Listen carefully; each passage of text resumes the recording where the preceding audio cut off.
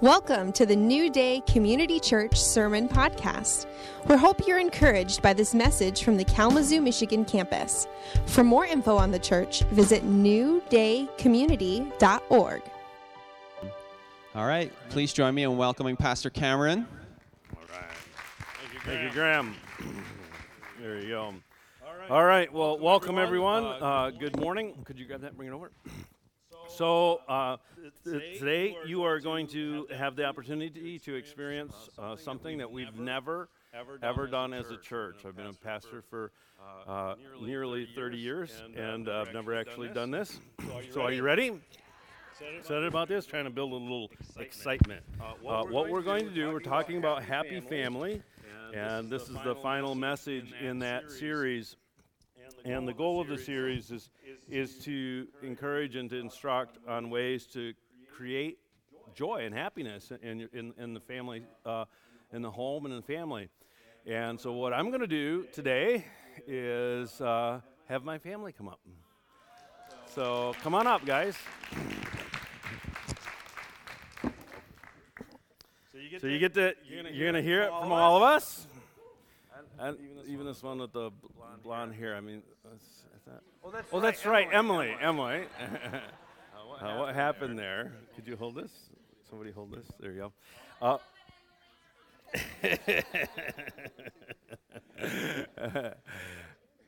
And yeah, so we've never actually been on the stage as a family before, and who knows, this may never happen again. Depending on how it goes. Kind of feeling real vulnerable right now, right? Because they could really say some things. And work with me, okay, guys?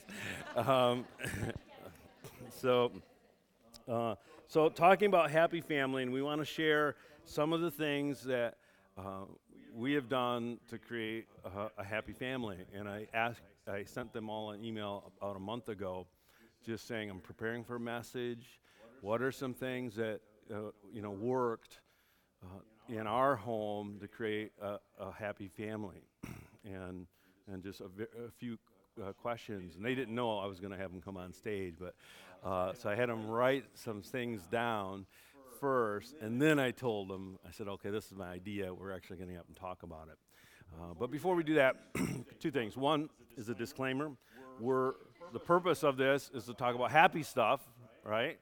And so we're not going to talk about all of the problems and the trials and the strife and the difficulties, because we only have 30 minutes. We couldn't fit all of that in. And I assure you, I'm a pastor, so I know a lot of what's gone on in a lot of your lives, and you've invited me into some of your most difficult times, and that's an honor. It's also difficult, and it's hard. So I know how hard family life can be. I just want you to know that it's that hard in our family too, okay? And so we've had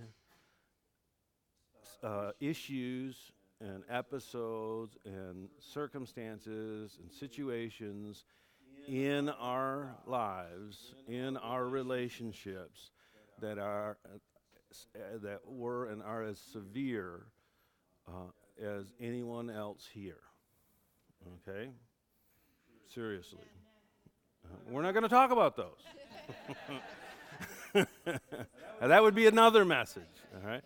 This is a message about how things that we did to make it happy, because even when there's difficult things going on, you can still do things to create and to foster and to encourage joy and happiness and peace in the family.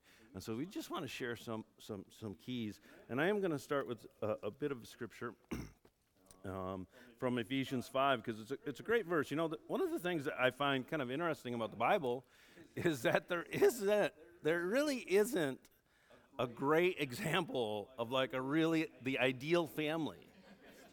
You got to really look hard, and even in the good ones, it's like, well, yeah, but you really messed up. And you know what? That's because the Bible's real. That's the way it really is. I love how the Bible starts with the family, Adam and Eve, and how everything is the result of what happened in that family. But also love that Jesus came, the Savior came, Messiah came, our peace came, victory over sin, death, the devil, the world, everything came into a family. He was born, a little baby, grew up, the dad, the mom. We find out later they had brothers and sisters, we think, too. And so it was in the context of family that God brought redemption. And Paul, there is one place in Ephesians, there's many places in Scripture that talk about how to have a good family, and I'm just going to read through this, and then we're going to jump into a discussion. But Paul's talking about Christ and the church and how magnificent it is, and then he transitions in chapter 5 into some practical advice, and he says, "Wives, submit to your own husbands as to the Lord. For the husband is head of the wife, as also Christ is head of the church, and he is the Savior of the body." And in other words, he's saying, wives, your relationship with your husband is to be based on a reflection or out of the motivation of your relationship to Jesus Christ.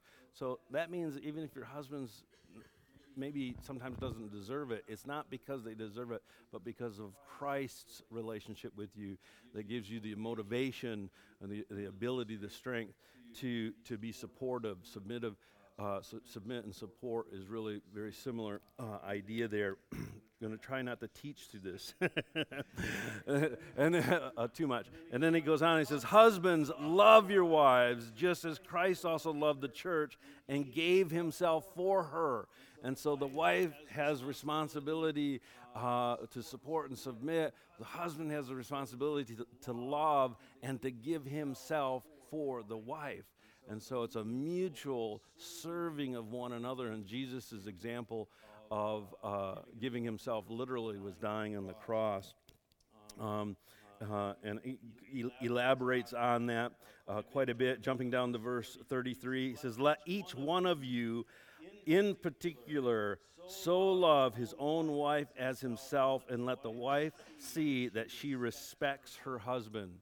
And so there's duties, there's responsibility, there's obligations put on each role, both the husband and the wife, to treat each other in a way that creates an atmosphere of a healthy family, and it's all rooted in our relationship to Jesus Christ. I love Kathy, not just because of Kathy, but I have to have a source for that love, and that source is my relationship with Christ. And then he goes on and he says, "Children, obey your parents in the Lord." And it says another word. So there's obey, but then there's also honor your father and mother, which is the first commandment with promise, that it may be well with you and you may live long on the earth. And so there's these words, instructions of obeying and honoring that the children have toward the parents. But listen, it doesn't stop there. The next verse is, "And you fathers, particularly, but parents both, do not provoke your children to wrath." Hey, parents, Paul's saying, quit making your children angry. Every teenager should have that verse memorized. Why am I an angry teenager? No, the Bible says it's because you're doing it. I could quote some other verses too. Ravens plucking out your eyes. That's one of my favorites. So you can look that one up. All right. So fathers, do not provoke your children to wrath, but instead bring them up in the training and admonition, or mature them and nourish them in the admonition of the Lord. And so as we see in that verse and throughout the Bible, there's responsibilities and obligations in every role. And so I asked these guys, okay, so what did we do that created a happy family? And you all gave me some responses. Anyone want to jump in with one? Who wants to go first? We'll go with Tori. Okay, yeah. Cue me. All right. Tori's the oldest, so she's got a little more responsibility. And one of the things that you put is that, I asked him to cue me. Yeah. So, So here we go. I printed it off. okay. Yeah, so he did. He asked, first question was, do you think we have a happy family? And yes, overall we definitely have a happy family. And so I started thinking about why do I feel that way? And one of the first things that came to mind was that we feel safe and we trust our parents. And like I was thinking about different ways that that's worked out. So like one of the things that I remember as a kid growing up is that it was very clear that no matter what, we could take anything to mom and dad, and they wanted us to succeed. And so most of the time, if I was having a hard time going to mom and dad, it was because of my own pride or fear and not because of how they would respond. Like once I would take something to them, then things would start to get better usually. But that moment like of just being a kid, and I mean, Dad's kind of intense guy, so. But I knew I could trust him, and he was on my side. So that. Nice to have an intense guy on your side. Exactly. So that was definitely one of the first things that came to mind, is that family was safe. So yeah, every one of you in your responses kind of touched on that aspect of safety. How did you, the rest of you, hand the mic over? Yeah. So how did it come across for you? So, well, I was just, as Tori was speaking, I was thinking of just like different memories that I've had, like just throughout my childhood, and like one of the things, I think that kind of runs through all of us, especially me and Tori, is just kind of like an overly large conscience. Like, I remember, like, I have so many childhood memories of like, oh my gosh, like I went into my neighbor's backyard without asking their permission.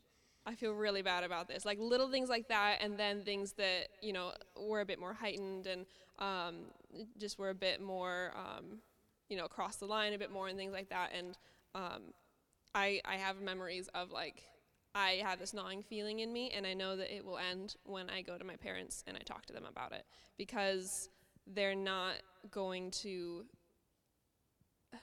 I felt like they were more interested in teaching me than punishing me. So, there was another example that I had just thought of.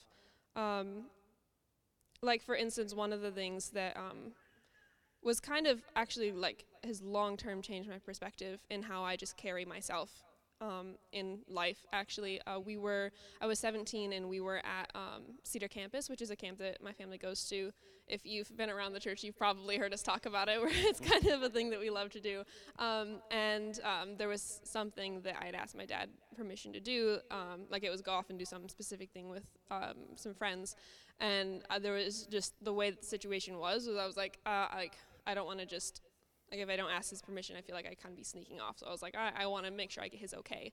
And when I asked his permission to do this thing, he was like, honestly, Emily, like, thanks for asking my permission, but we've reached the point where you're old enough that I'm not parenting a child anymore. Like, you are in charge of your own decisions, and I'm not going to say yes or no to things you can or can't do, because at this point, I've raised you enough that my hope is the way that I've raised you will lead you to make the right decision. And that completely changed the perspective of the parent-child relationship, honestly. And like in the moment, I wasn't like, this is this huge revelation that I'm having, like on the beach of the Upper Peninsula. Oh my goodness! But it was okay. Dad's saying he's done his job, and now it's my turn to do my job. Boom. And he's putting the responsibility on me. And so the choices that I make, it's not going to be out of rebellion of some legalism that he's given me. Like, I'm not going to misbehave because of a rebellion, because there is no need for a rebellion. And he, it's your like, choice, literally, kid. he was like, you can do this, and I trust you, and like, I'm not going to see you any differently, regardless of what you do. And I was like, okay, I don't have any desire to do anything stupid after this. You know, I'm not going to like, and so like, just, it was he created safety in like, you can do this, or you could not do this, like, it's up to you. I've raised you, I've trained you to the best of my ability. So, and that's really one of the main themes that I have used, and it didn't start at 17, it actually starts about 4, all right, where the kids can start making their own decisions. And one thing I want to say is, whether you have kids or not, these rules of relationships apply across the board. If you're single, if you're just with you and your spouse, if you have kids, or if you're an empty nester, the same rules of relationship apply. But what Emily brought out is that my goal in parenting is to enable them, to teach them to make good decisions. And then so if they'd come with a question, can I do this? I'd be like, well, if you do it this way, this is probably what's going to happen. And if you do this, this possibly could happen. So I would point out what I think would be potential consequences, and then say, what do you want? Which would you prefer? You know, and then how are you going to get there? And then have them make their decision, and then, you know, root them on, root the best. You responded when she said about punishment. Did you want to add to that? Or was there something else you wanted to add? I was like, what? that when she said you Yeah. could come and talk, and that was more, as mom and dad, more about Yeah. teaching than punishing. I feel like they really facilitated me and were trusting us with what we were doing. Like, if I did something wrong, generally I knew that I did something wrong, so they mostly comforted me through when I did something wrong, rather than like beating me down. They lifted me up after I made a mistake, and so they would lead me where I should go after that, rather than putting me down. And I really respected that. Also, with what Emily was saying, kind of that individuality, I feel like they really have fostered us, and I think I'm still in their household right now. So how I see it's going to happen is, since they're not like parenting us every moment until we get out of the house, when they give us that opportunity to have that individual self and making our own decisions, is kind of preparing us for when we're forced to make our decisions outside of our house. So like, while we're in the house, we have the parenting phase where we're being really guided. Then he lets us, still under their protection, and he lets us go around. And then when we get out into the world, we can really experience it with the knowledge that our parents are still there for us. Yeah, there you go. Excellent. Thanks. Well, in what way, Lois, did you feel that safety was created? You mentioned communication. I mentioned communication because in our family, whenever someone is going through something troubling or they're excited about something, we can always just like talk to the other people in the family, and they always respond very positively. And if it's troubling, you guys always give like super good advice and stuff, and that creates a really strong level of trust throughout the whole family. So. Yeah. I really appreciate that. You know, people have learned how. All of them. Yeah, she's gonna be next. You know, and it is. You have to create an atmosphere where they can come and say something really hard. And they've learned that they can do that, but that's a process. It takes a long time. And as a parent, you have to not react, right? You don't react. You don't like, what? You did what? You know? And if that happens over little things, then they'll never come to you over big things, you know? And so you find out that, you know, the kid said something that wasn't true. You lied to me! You know, maybe it's something small when they're 4 or 5, you know, and then there's this fear that's underlying. And so, you know, you kind of have to go into like, okay, I have to, as a parent, I have to hear this and hold my reaction and respond rather than react. You know, okay, where are we going to go with this? And that's not easy. It's difficult. Kathy, what's some of the things that you felt helped create happiness? I know that you wrote this in your notes too, but and I think all of us said this in a different way, but we really have a lot of respect for one another, and we really seek to act on that. And I remember making a conscious decision when Tori was probably 6 or 8 months old. I don't think she was hardly crawling yet. I remember she was sitting on the floor. She was able to sit up. And I think that I had been short with her in some way or dismissed her in some way. I can't remember what prompted my next thought. But I remembered a really good friend of mine who always shows respect. Some of you that have been around here a long time might remember Monica Marino. And she just always would show respect to anybody. And that was something I respected about her. And I thought to myself, what would Monica think if she saw how I was talking to Tori or whatever, And I just felt like, oh man, I need to treat my kids with respect. And it wasn't that I deliberately wanted to be disrespectful, but it was just a light turning on that I had been accidentally disrespectful, just kind of, operating from myself and not thinking about her heart or their hearts as they all came along. So that was something that shifted in me, and that I just really desired to show them and honor them, treat them like I would treat the most honored guest. I know that a lot of times parents can be, and honestly, I failed many times at being respectful, but my overall policy and heart was to be respectful to them, and Cameron as well. Yeah, I agree with that. That's another thing that we try to use to set the tone in the house, and we do fail. I fail at this still on probably a daily basis, where you would treat someone in your family with a disrespect that you would never show, if you had a guest over, But we do it, and we don't realize how destructive that is. If a guest was sitting at your table and they, dropped their fork, you wouldn't say, "You idiot!" or something like that. They spilled their milk. You wouldn't make them feel foolish for spilling their milk. You get up and clean it. But familiarity breeds contempt. It's a proverb, but not one in the Bible. Because it shouldn't be that way, right?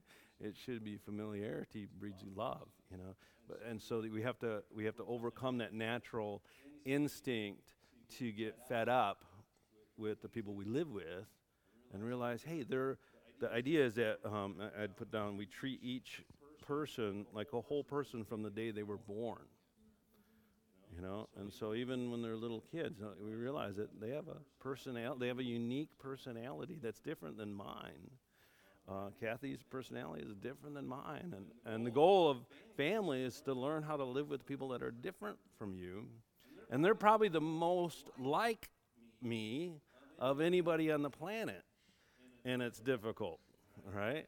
And so if we can learn it in this context, then we can translate those skills into dealing with people in other contexts. Did you have something, Tori, you wanted to jump in? Or I can ask the question.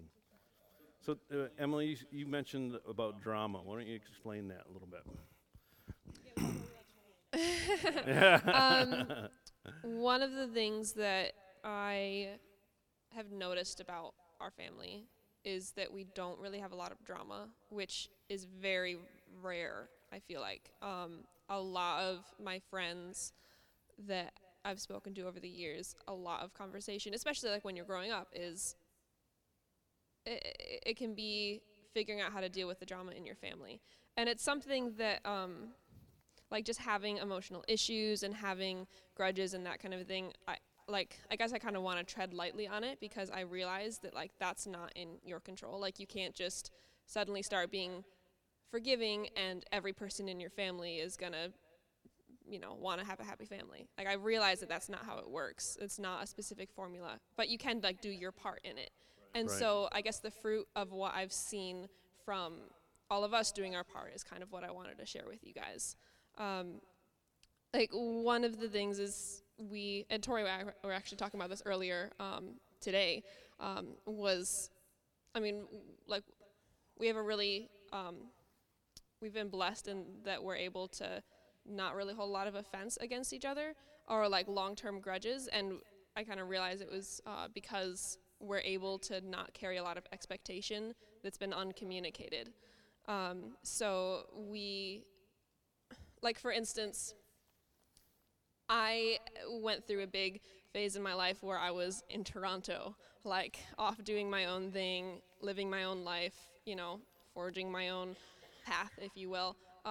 And like one of the things when I left for Toronto that like Dad had kind of told me was like he was like, I knew that we were going to lose you for a couple years. Like I was okay. I was okay with that. Like he was like my whole time in Toronto, there wasn't like, I didn't feel any grudge against my family for like not being there, or not being a part of the family, or like, oh, like what about your brothers? Like, they're growing up and you're not here. Like I never felt any of that expectation that was put on me. So anytime I came back, even though there were definitely times when I was in Toronto that I felt like guilty for like abandoning my family or something like that, or like not keeping up good enough communication, whenever I came back home, they contradicted those expectations I had put on myself. And they were like, this is great, you're here, we love that you're here. And there was even a time when I was considering going to Toronto full time, and I like for years. And like when I talked to them about it, I knew that wasn't specifically what they had wanted. I'd heard a lot about how they would love for me to be back in Kalamazoo and to invest in New Day and to, be a part of our family, like close distance. And so it was really hard for me to communicate to them at first, like, this is what I want to do. I want to stay in Toronto long term. But even when that was communicated, they were like, this is your choice. Like, what we would like, but we're not going to hold a grudge against you for following what your heart is telling you to do. And so it was a lot of not putting expectation on each other and accepting people regardless of what their choices are, which I realize can be very hard, especially if you have, somebody who's making consistent poor choices. Yeah. And so like that's just something where I'm like, I understand that can be very, very sensitive for a lot of people. And but I've just seen the fruit of all of us consistently being able to accept people without expectations. Did you want to key off that? Like, and when she was saying she was thinking about going full-time to Toronto, and of course we would love to have her here and be around us, but our heart really has been, as for all of our kids, we thought when Tori got married that she was going to move to South Carolina, and we saw wisdom in that. We saw wisdom in Emily possibly staying in Toronto. We felt like these were good decisions that we could support wholeheartedly. Yeah, we would miss them if they weren't with us. We would love to have them close, but we really wanted them to follow their destinies and to have opportunities to do things, amazing things that they couldn't just do in our little nest, So we never, I don't think, like she was saying, that expectation, oh, you have to stay close to us. And maybe because we're we have the opportunity to travel and stuff, we have a vision for the whole planet, not just for our nest. So we very much, we love them. We like them so much that we love them when they're around with us. But we totally support them living their lives fully. We don't live next to our parents. My mom finally moved back to Kalamazoo. She lived in the UP. His lives in the lower peninsula, Florida. Say that. The other peninsula. Yeah. So we ourselves didn't stay close to our parents, and they didn't stay close to us. They both moved away. So we don't have that paradigm that you have to stay next to us or you're not a good kid. Yeah. And that's true in a geographic sense, but it's also true in other ways, like just interests, and you don't have to be just like us or pattern after us, and creating, striving to create opportunity rather than barriers is a big key that we've tried. I want to just bounce off what Emily said, that to a big degree, people holding grudges or making bad choices is not up to you, but how you respond is up to you. And the Bible says, inasmuch as it's up to you, live at peace with all men, with all people. Well, of the most important of all would be living at peace with those that you live with.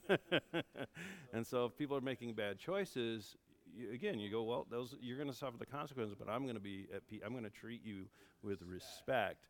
And one of the things that, I don't think the kids ever really knew this. Maybe they recognized it, but what I tried to do, even from the youngest age, each one, usually you have teaching moments when you're in the car going somewhere, you're walking, looking for something in the garage, or those moments when you can sneak in a word of advice and they don't know that you're teaching them, is to kind of lay a foundation that, listen, you're going to have friends and that's great. But friends don't last a lifetime. Very rarely do friends last a lifetime, especially in grade school and then in high school. So I'm like, hey guys, at the end of high school, everything changes. The whole world changes. Chances are you might stay in touch with one or two friends from high school. But then, it's like I have one friend from high school. We exchange messages on Facebook. That's about it. I see him once every few years. But in high school, that's the most important thing is your friends. But I say, listen, your family, your siblings are going to be there for your whole life. And you just have to kind of keep reminding them of that when they're mad at each other or, this or that. They want to get, I'm like, you can do that, but remember, long term, they're always going to be part of your life. Friends come and go, but families stay. Yeah, I think that message got through loud and clear because that was one of the things that just, why is my family happy?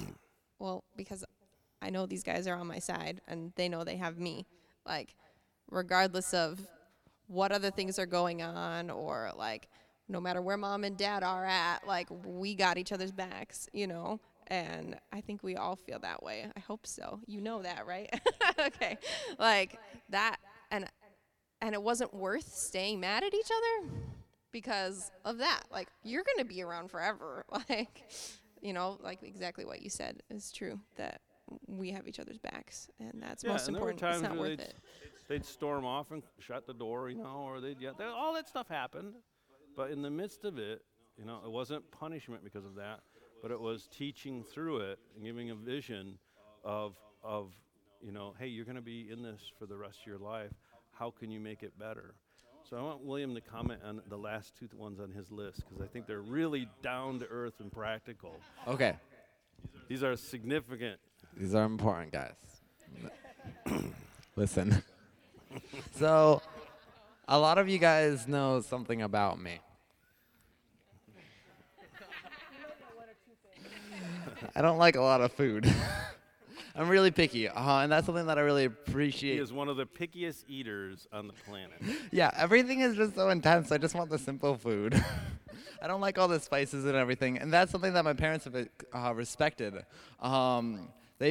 If I am at a dinner table and I say I don't really like this, they're like, all right, just go get something out of the fridge. You can fend for yourself, and that's fine. I appreciate not having the expectation to eat everything on my plate, because it's just a lot of stress for me. Because it's like I don't like this. Why do I have to eat this?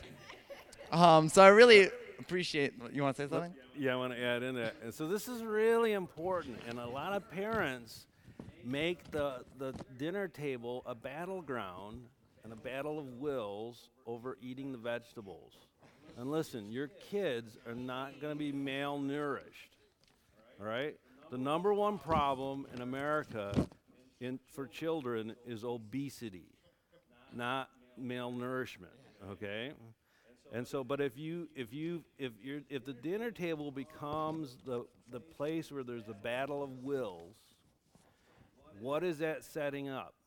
Is that setting up an atmosphere where we gather on the table and we can talk and be happy? Or is it like, okay, what are we going to battle about this time? And kids pick up on that because kids are built to battle, right? They want to know the boundaries. And so if they know you're going to make them eat the peas, they're not going to eat the peas or the apples or whatever. Yeah. And so it doesn't mean you disregard good nutrition, but you just don't get uptight about it. Yeah, and we do have a value in our family. We've trained our kids from young, since we're talking about eating, that their taste buds will change. And so in different stages of their life, they're going to like different things. And so you can expect that maybe someday it's something you don't like, you might like. So we kind of have a rule, especially when they're younger, that try a bite of everything. Just so it can be a tiny bite. Try a bite of everything in case your taste buds changed, And every once in a while they have, by golly, and they like something they didn't like before. All of a sudden they start liking something, because they've grown out of it. So they know that they won't have to endure a whole serving of something they don't like, but so this taught them, I think, not only just to be open-minded about food, but to be open-minded about experiences. Like, okay, I didn't like piano at this stage. Maybe I like piano at this other stage, Yeah. Okay, this one is also really important that I kind of picked up on. Is our family, we don't really raise our voice at each other, which is really important because I've had a couple friends that have told me like, oh, my parents were shouting at me this other time, and it was like, I noticed it was really destructive to them and like their esteem and everything. And when I realized, oh wow, I don't have that in my family, it's relieving almost, because yeah, it is a safety like my sister just said. We are all on level grounds. We're not like interjecting and yelling at one another. And I think that ties in with like the respect and everything. You wouldn't go yell at your guest. That just puts them down. And so you want to lift each other up all the time. Yeah. So just, and this is an area that if you grew up in a home where there was shouting or yelling, that's how emotions were expressed. It's very difficult to compensate for that and to learn how to not. But to understand the significance that, not only do words shape the character of the people that you're living with, but the tone shapes the character. I mean, you literally have creative power. Life and death are in the power of the tongue, God says. And so how I speak to my family members and what I speak to my family members creatively shapes them. And so you go, wow. And so if I blow it, and listen, I've blown it. I've yelled. I don't yell, but I can be pretty intense. Like I'm like, you kids, you got, sometimes they say, I'm like, you've never heard me yell. We feel like he yelled. I dropped the volume, right? And his eyes zero. But I've blown it, and then you go and you repent. And Kathy put that on the list that we repent. And one time it was I really blew it with William. I can't even remember what he was doing. Do you want me to? Yeah, sure. Okay, so We're almost done. okay, I'll be quick. So, my dad was on a fast actually during this time. This is 3 weeks into a fast. So I hadn't eaten in 3 weeks. Yeah, he hadn't eaten. Give me some grape. So my dad told me Emily left her ukulele upstairs on like the couch or something. And so he was like, go put that down in her room. And so I was downstairs and I was just playing a little bit as I was walking into her room. And my dad was downstairs. It was so scary. So he like looked at me and was like, I told you to put that away. And I was playing it, so I was just like, okay. And then he like pinned me against the wall and was telling me, and I was like, because normally my dad isn't like yelling at me or anything, but when he was yelling or speaking firmly, it was really scary. And so I put that away, and I was really quiet for the rest of the day. Yeah, I actually, it was just dead wrong. I pinned him against the wall. I mean, I didn't slam him against the wall, but it's pretty easy. I'm, big guy, and and afterwards I was shaking. Me too.